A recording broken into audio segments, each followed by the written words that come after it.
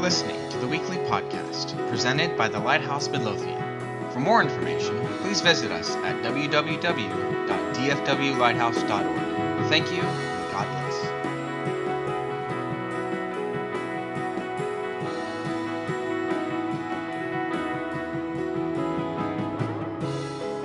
If you have your Bibles, turn to Ezra, the 6th chapter. And I was with Jason at the Celebrate Recovery Summit. We got in last night. It's been 3 intense days, 12 hours a day. But, oh, man, testimonies alone were worth the trip. It was awesome. Glad to be back. My name is Dan. I'm a grateful believer in Jesus Christ. And I'm just so happy to be here with you. You haven't heard me preach for about 4 weeks. Thanks for the break. Yeah. But I do preach once in a while. I like to teach. I like to preach. It's not going to be as loud as it was last week. That was pretty awesome. Ask for a testimony. Sometimes you get more than you ask for. All right. If you haven't heard it, tune in. dfwlighthouse.org/media. All right. We've had several words this morning, and they have gone right along with what I'm going to share, which is always very encouraging. I told Tim that he had point 3. Thank you, Tim. So we're going to look at Ezra today. And the title of this message is The Importance of Being Fat.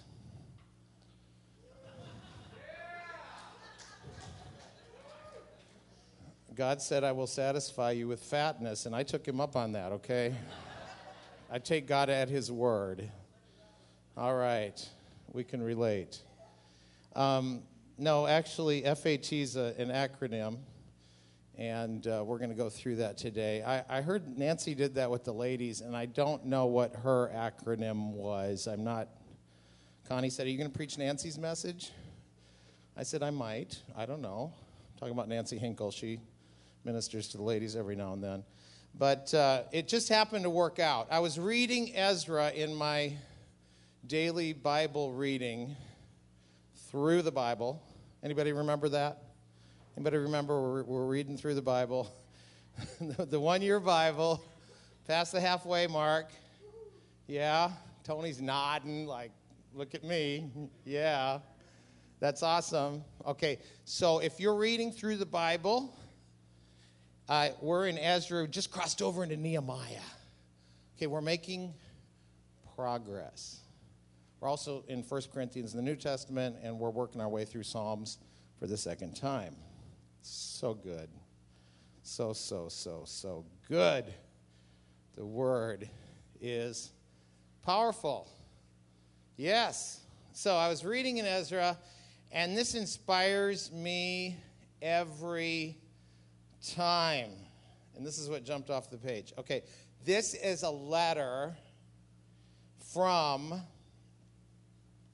the emperor of the then known world to Ezra.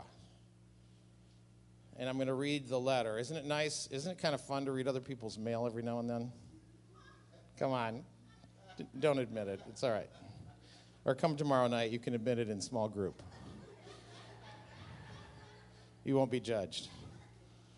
All right, so this is a letter to somebody, and we get to read it. Okay, in the first year of King Cyrus's reign, a decree was sent out concerning the temple of God at Jerusalem. Let the temple be rebuilt. Right there, that's just powerful right there. Okay, let the temple be rebuilt. I'll talk about why that's powerful in a minute. Let the temple be rebuilt on the site where Jews used to offer their sacrifices using the original foundations. Its height will be 90 feet. Its width will be 90 feet. Every 3 layers of specially prepared stones will be topped by a layer of timber. All expenses will be paid by the royal treasury. Okay, I'm in verse 5 of Ezra 6, if you're following along. If not, it's okay to listen. normally have this on the screen. Don't today. But you guys will be gracious and listen, okay? Furthermore, the gold and silver cups which were taken to Babylon by Nebuchadnezzar from the temple of God in Jerusalem must be returned to Jerusalem and put back where they belong. Let them be taken back to the temple of God. So King Darius sent this message. Now therefore, bunch of people, okay? Skip over there. Bunch of people. Verse 7. Do not disturb the construction of the temple of God. Let it be rebuilt on its original site, and do not hinder the governor of Judah and the elders of the Jews in their work. Moreover, I hereby decree that you are to help these elders of the Jews as they rebuild this temple of God. You must pay the full construction costs without delay from my taxes collected in the province west of the Euphrates River, so that the work will not be interrupted. Give the priests in Jerusalem whatever is needed in the way of young bulls, rams, and male lambs for the burnt offerings presented to the God of heaven, and without fail, provide them with as much wheat, salt, wine, and olive oil as they need each day. Then they will be able to offer acceptable sacrifices to the God of heaven and pray for the welfare of the king and his sons. Those who violate this decree in any way will have a beam pulled from their house. Then they will be lifted up and impaled on it, and their house will be reduced to a pile of rubble. This guy meant business. Okay? That's pretty serious. May the God who has chosen the city of Jerusalem as the place to honor his name destroy any king or nation that violates this command and destroys his temple. I, Darius, have issued this decree. Let it be obeyed with all diligence. That's the letter. Let's pray. God, thank you so much that you're here with us. Thank you for your presence this morning as we have worshiped you with our voices, with music, with song, with ourselves, with our hearts. And God, now we worship you as we look at your word briefly this morning. God, let your word minister to our hearts. Let us be encouraged as we rebuild the temple of our lives. In Jesus' name, amen. All right, before we get into our acrostic, I want to remind you that the mission that we're all about, the mission that we are all about here, the mission we've been about since I got here 18 and a half years ago, is restoration. The ministry of the church is restoration. The ministry of our church is restoration. That's why we do Celebrate Recovery. It's all about restoration. That's why we meet on Wednesday night in small groups. Restore relationships. Jason already talked about it. You see, we live in a world that was destroyed by sin. Most of us are too old to have lived through World War II. But I've been to Europe many times, and I've seen cities that have been restored, rebuilt, and you see pictures of them after the bombs fell. And people had to go up and pick up the bricks and clean them up and put them back and cement them back in. Restore what was lost. Our personal lives need to be restored. Devastation comes. Floods come. I was in New Orleans after Hurricane Katrina. Months later, there was piles of rubble higher than the trees. Restoration needed to come. It's a picture of this planet, which has been destroyed by sin and selfishness. We can blame the devil all day long. Of course, Jesus said the thief comes only to steal, kill, and destroy, but I've come to give you life. Jesus came to restore us. Most importantly, not restoration for restoration's sake, but to restore us back to the Father. We need to be restored back to our home, back to our family, and God is our Father, and He loves us, and He wants to restore us. Restore that relationship that he wanted for us. That's what the cross is all about. And so the mission of the church, not only that I would have my life restored and I would have a testimony, it is then to reach out and restore others. To join God in this amazing mission, to join Jesus who came to seek and save those who are lost. To lift up our eyes and see those who need a touch from heaven. And we've been given the tools to do that through the Word of God. We're going to talk about that today. So the mission is restoration. Things are not as they should be. We are taught to pray, your kingdom come, your will be done on earth as it is in heaven. In heaven, things are good. The Father's will is done. It is not hindered in heaven. Here, there are hindrances. Here, there is destruction. So, the mission is restoration. Ezra lived at a time, historically, Bible students, okay, I'd like to get out a timeline of the Bible, but I didn't. My wife taught our kids. She's a homeschool teacher before it was a thing, before it was popular, before it was even legal. Okay? We had an illegal homeschool in our house. We were rebels. We kept the curtains drawn tight during the day. And she went outside and under the cover of darkness taught our children about the stars. One thing my wife loves is timelines. She loves those timelines. She has timelines of all kinds of things. And she bought this timeline of the Bible, and it's this tall and this wide, and it has pages that fold out.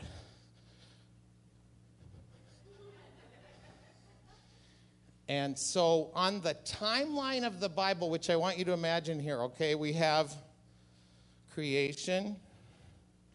We got Noah's Ark. We got Abraham, the patriarchs, then Moses, the law, Mount Sinai. There's usually little pictures for each thing. Okay, I'm Moses. All right. I got no slides, so I'm it. Okay, so here's Moses. And then we have the judges. Then we have the period of the kings, moving up the timeline. Okay, now Moses got the law, and this is how you're supposed to live, and you'll be blessed. And if you live this way, destroyed. Okay? Now, if it was my timeline, here's the law, here's the judges, here's the destruction. Bam! You know, God in his almighty fly swatter should have come down. Whack! But no. God waited, and he waited, and he waited. Okay. King David, yay. Solomon, yay. The temple's built. Okay, we got the temple built right here. Amazing temple. Solomon has some issues. It was all his wives' fault, plural. That's not true. He made some mistakes, okay? And then you got a divided kingdom. You got a northern tribe, a southern tribe. And then God, being a God of his word, God being a patient God, did bring destruction. Okay, through the Babylonians. That's about right here.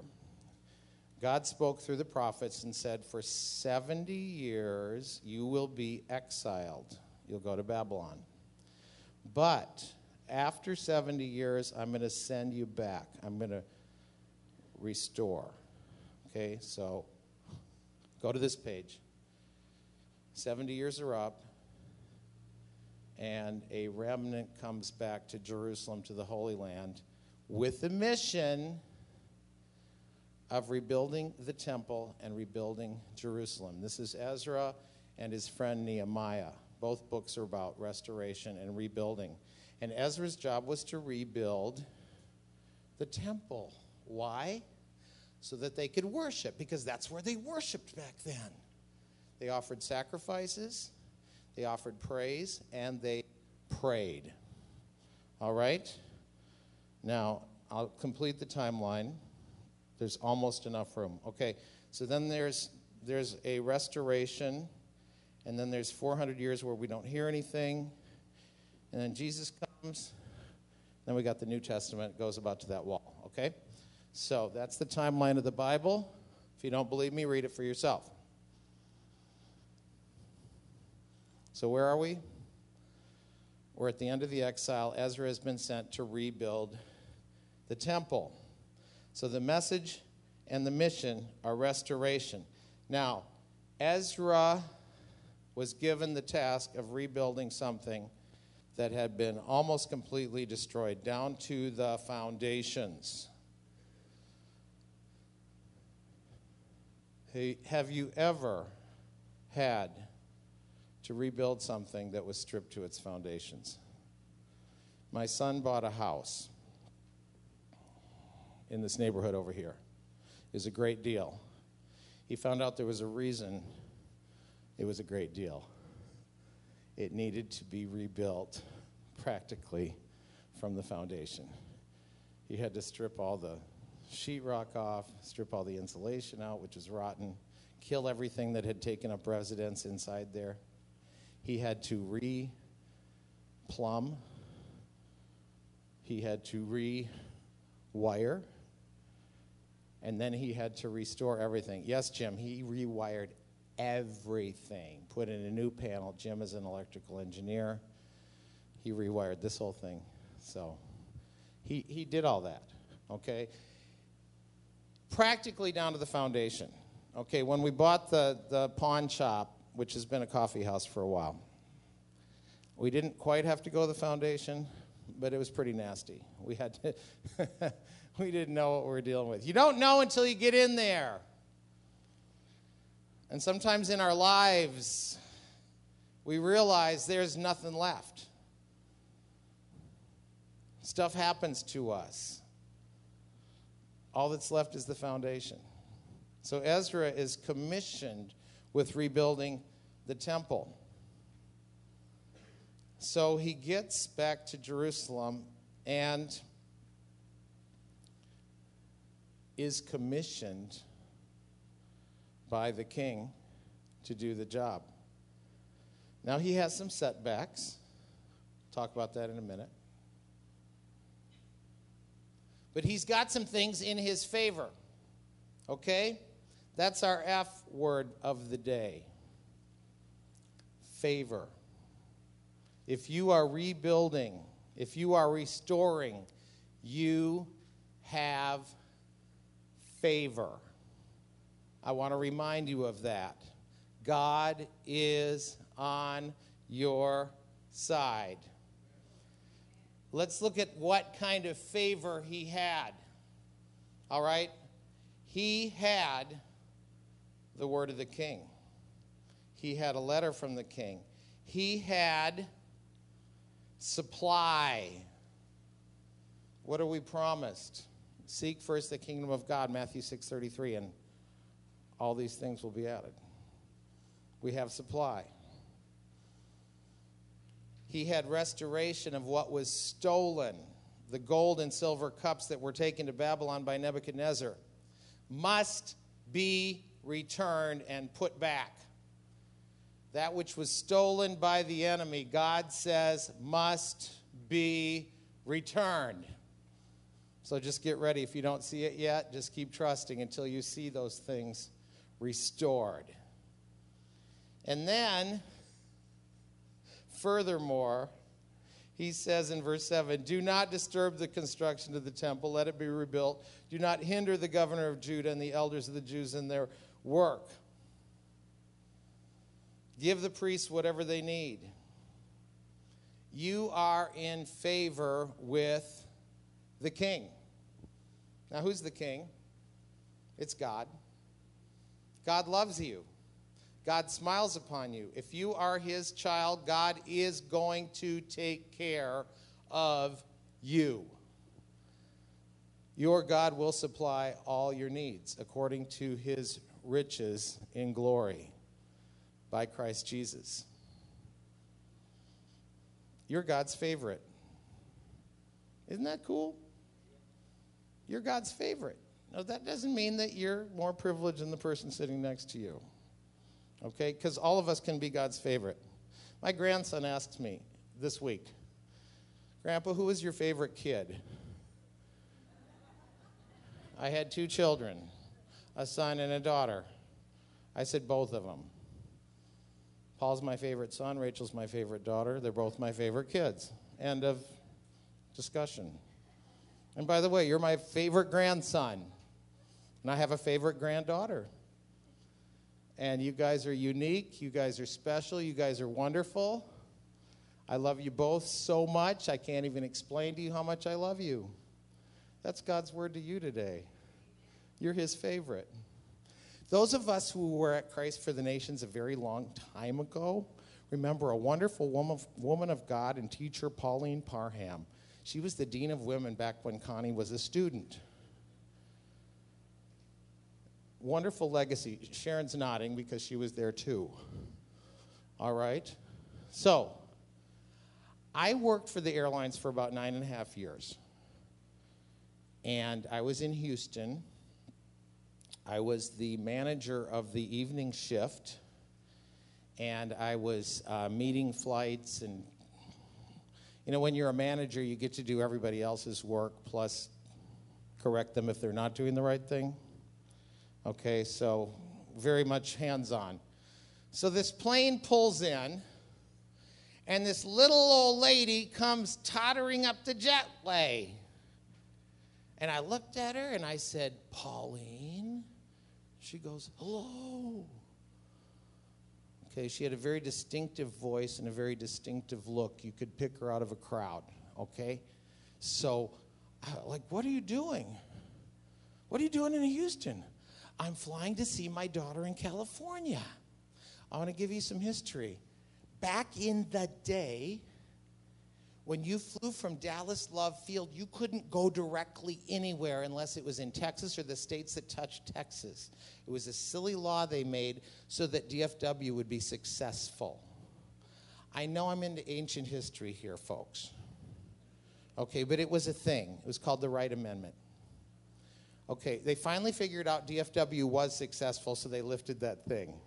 But it took an act of Congress.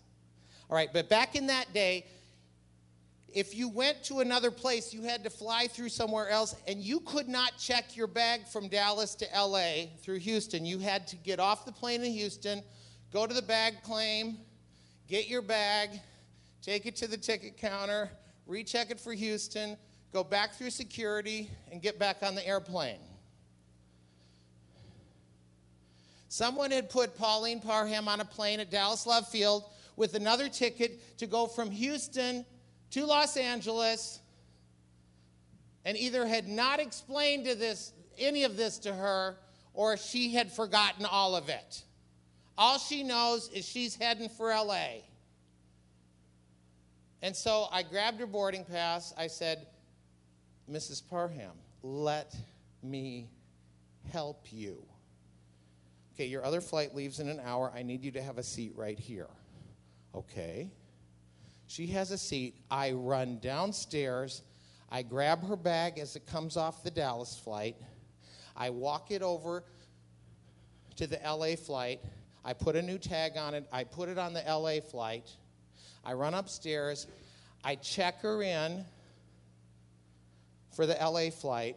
While I'm at it, I upgrade her to first class.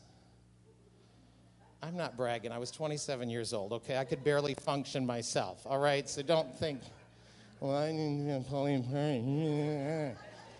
No, I could barely wipe my own drool at that time. Okay, so I thought I was all that in a bag of Fritos, but looking back. All right, so I am escorting her back onto the plane that goes to Los Angeles. And I want her to know what I have done for her. Mrs. Parham, do you realize that if I had not been standing there when you got off the plane, you might have ended up in Houston forever with your baggage that you didn't know was going to be dropped off here. And by the way, I'm upgrading you to first class. Mrs. Parham. Aren't I special? She looked at me with a twinkle in her eye. She said, I'm God's pet, you know.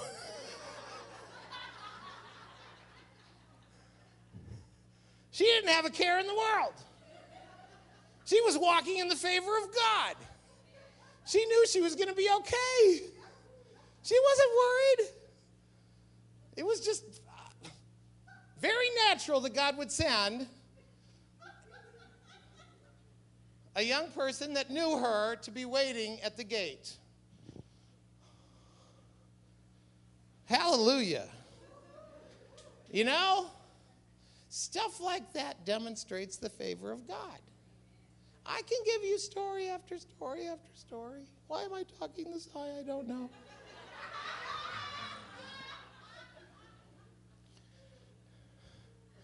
The time Connie and I had to check 20 boxes at London Heathrow Airport going to Budapest. And the brilliant genius that packed them chose Apple computer boxes to put all this stuff in for missionaries. There were not Apple computers in those boxes. Going to it hadn't been not communist for very long. Okay? Furthermore, there was the worst traffic jam ever going into that airport. And I had to leave my wife on the curb with all these boxes. While I returned the rental car, we would have missed our flight. Can I tell you a secret? She wasn't very happy. But I saw a skycap. I said, grab him. He will help you. I'll see you.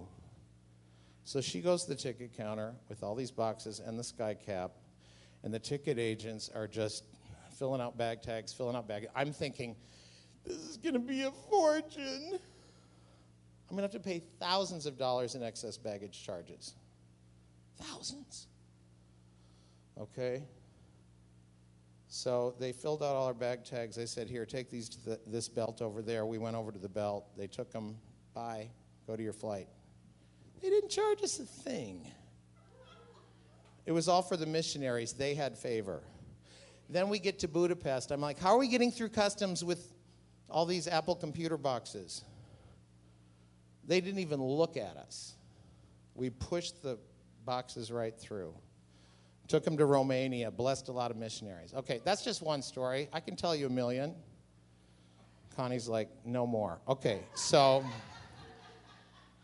I'm nothing special except for I'm his kid. You see, Pauline was on a mission for God. I was on a mission for God. When we're on a mission for God, and the mission is restoration, and we're all on it, okay? We have his favor. We have his provision. We have his protection. Ezra had the favor of God. Don't forget it.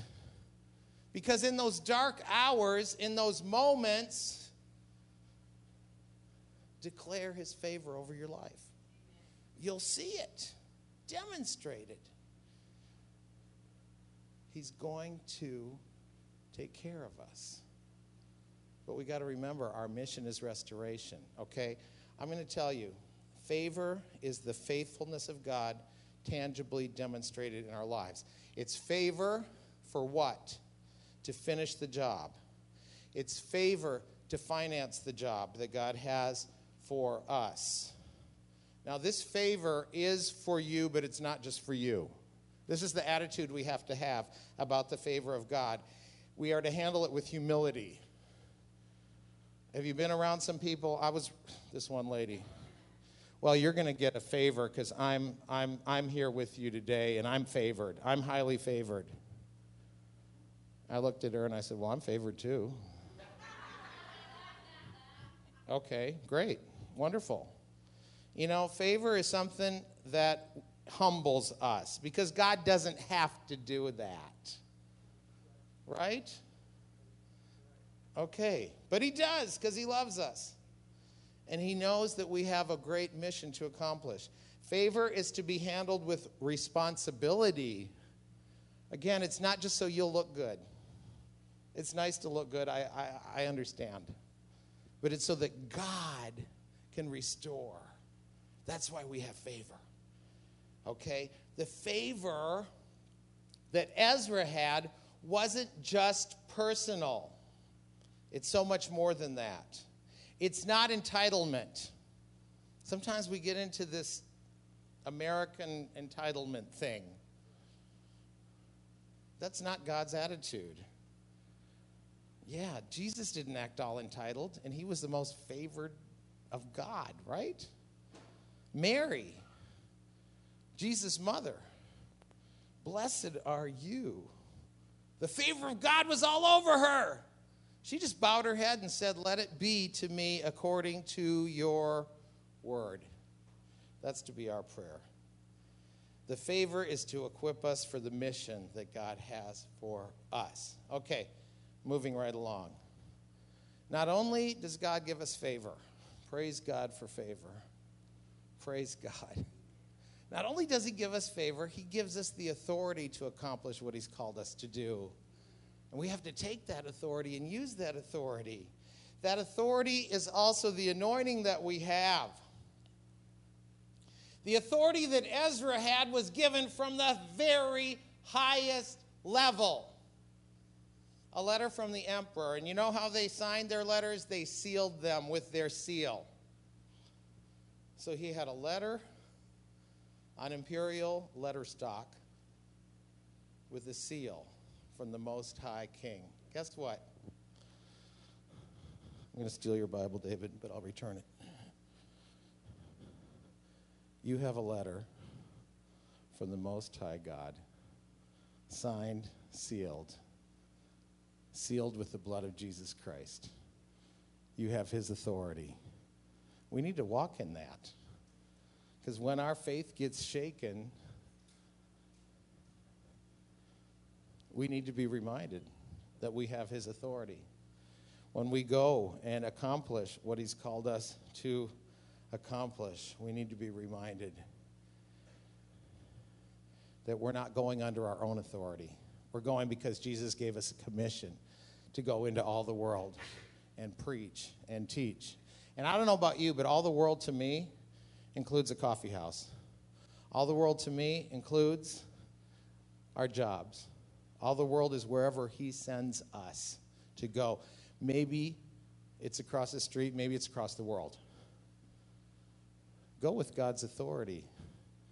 You have a great commission. Let's obey that commission. All right, what's our part? What's our part? I love how Peter opened today. Work out your salvation with fear and trembling. That's the King James Version, in case you missed that. Okay, but know that God's working in us. Last time I preached, which I don't remember when that was, but last time I talked about the balance between faith and works. That we rest, the balance between work and rest. We have to actually do things to accomplish his will, amen? Yeah? We do things in obedience to what he's called us to.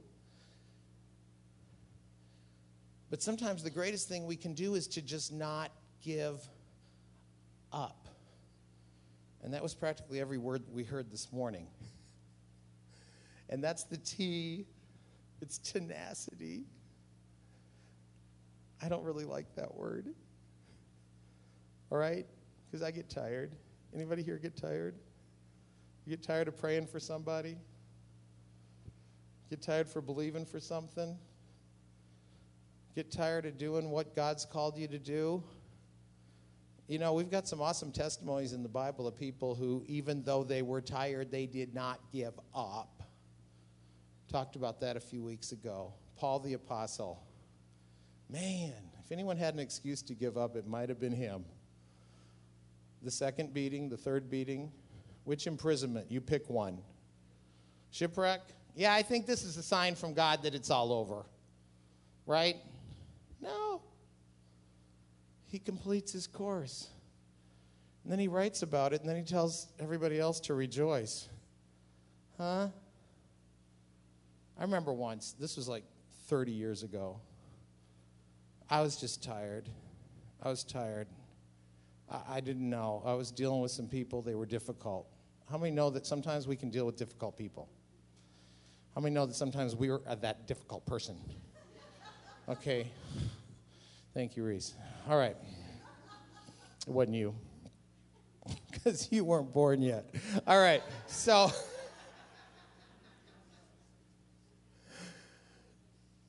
I was just like, God, this person's driving me crazy. They were in charge of half the church. You know, you keep elevating someone until they drive you crazy. And then you just got to pray for them. All right, and thank you. I've been that person too. So I was at a conference in Tulsa, faith capital of the world at that time. Right? I was at a conference.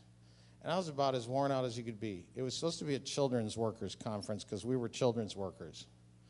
We were hospitality workers, children's workers, youth workers, elders, plus we made the iced tea for the fellowships. Okay, we were busy, plus we're raising our kids, plus working full-time at a job. Okay, that's all we knew to do. We just did it all. We had zeal without knowledge, okay? Lots of zeal, not much knowledge, and we didn't know any boundaries, and we didn't know how to pace ourselves. Okay? But we had timelines, okay? And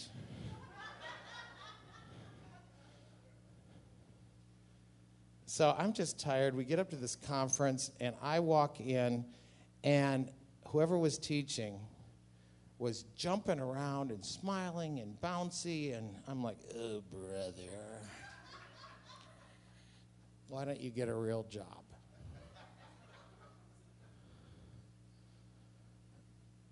And he said something that really changed my life. He said, I don't have to serve the Lord. I get to serve the Lord. This is my choice. And since I've chosen this, I'm going to do it with joy. Because I've done it with joy and I've done it miserable. And it's a lot more fun when you do it with joy. Okay? And I have to remind myself of that every now and then.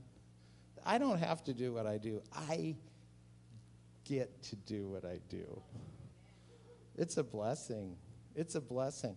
And so therefore, we don't give up just because things get a little bumpy now and then. Ladies and gentlemen, please fasten your seatbelts. There's going to be a little turbulence. The pilot doesn't land the plane right then and there just because there's a little turbulence. They fly through it sometimes. Sometimes they fly above it. But eventually you get to your destination. God has a destination for each one of us.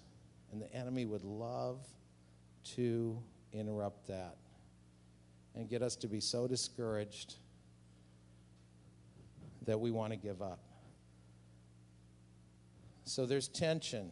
There are threats. There's opposition. There was opposition to Ezra from outside and from inside, his very own people. We need to be tenacious in the face of discouragement, in the face of setbacks. Because so often we underestimate the importance of the mission of restoration. God wants to restore. At the conference that I just came back from, one of the leaders gave a talk last year on the opioid epidemic. You know, at that time when he was sharing, 91 people a day in this country were dying because of opioid addiction, painkiller meds, heroin, opium. It's so much more prevalent. And he was there to declare a war on this killer because we hear about it a little bit, but we don't hear about it as much as so many other things. He came back this year. He said it's not just 91. It's 141 people a day who will die today because of this horrible plague. A month after the conference last year, a couple that he was talking to that were all encouraged because their son had been clean and sober from his opium addiction, overdosed a month after the conference. And he shared others and others and others and others. And he's like, I was tempted to give up because it's like the waves keep rolling in.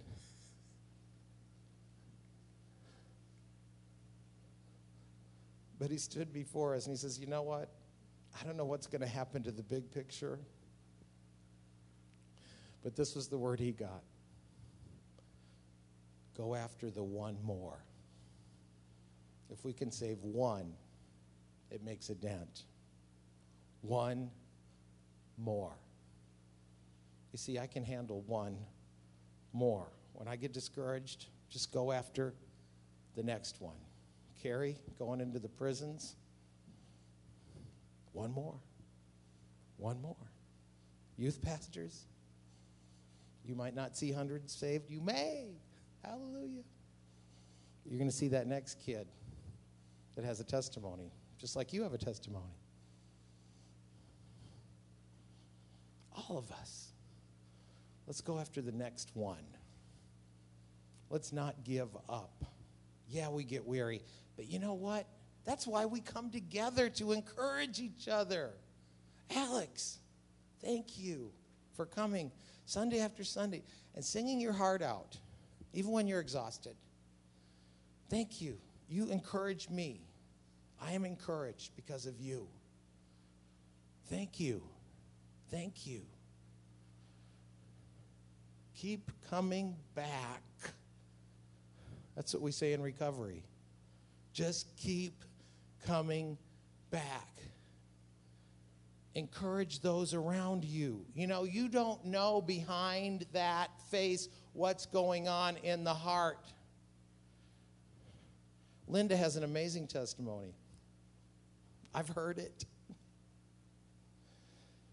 I was talking to someone after we heard her testimony. It's like, I would have never imagined Linda had anything going on in her life.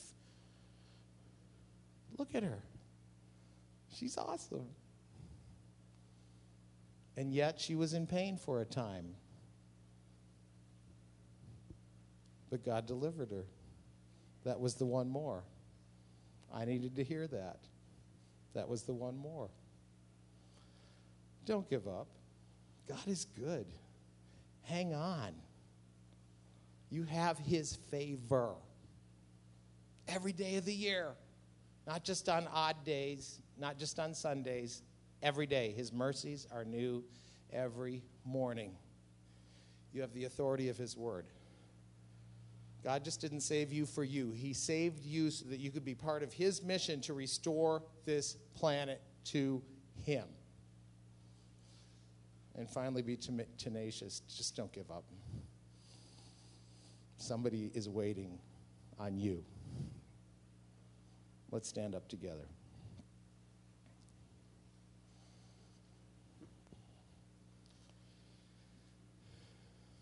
If we could sing as we close that song we sang this morning, which I was going to request, but I didn't have time to do it. Thankfully, Noah heard from God. He's going to do it again. Your promise still stands. Great is your faithfulness. Thank you, Lord, that you will do it again. You've been faithful to save us. You've been faithful to keep us, and you'll be faithful to get us to where we're supposed to be. So as the prayer team comes up this morning, if you've got an area of your life that you want someone to stand with you, if you need encouragement today, If those words that were shared today during worship touched your heart, just have someone pray with you. There is absolutely no shame in that. That's why we're here, to encourage, to uplift, to build each other up so that we can all be everything God called us to be. So God, we thank you for your faithfulness. We thank you that you're here with us. We thank you, God, for your word, and that we have these examples of those who paid the price so that we could be here, those who paved the road for Jesus Christ to come and appear on this earth. And Lord, we are that for somebody else. We just give you praise today. In Jesus' name.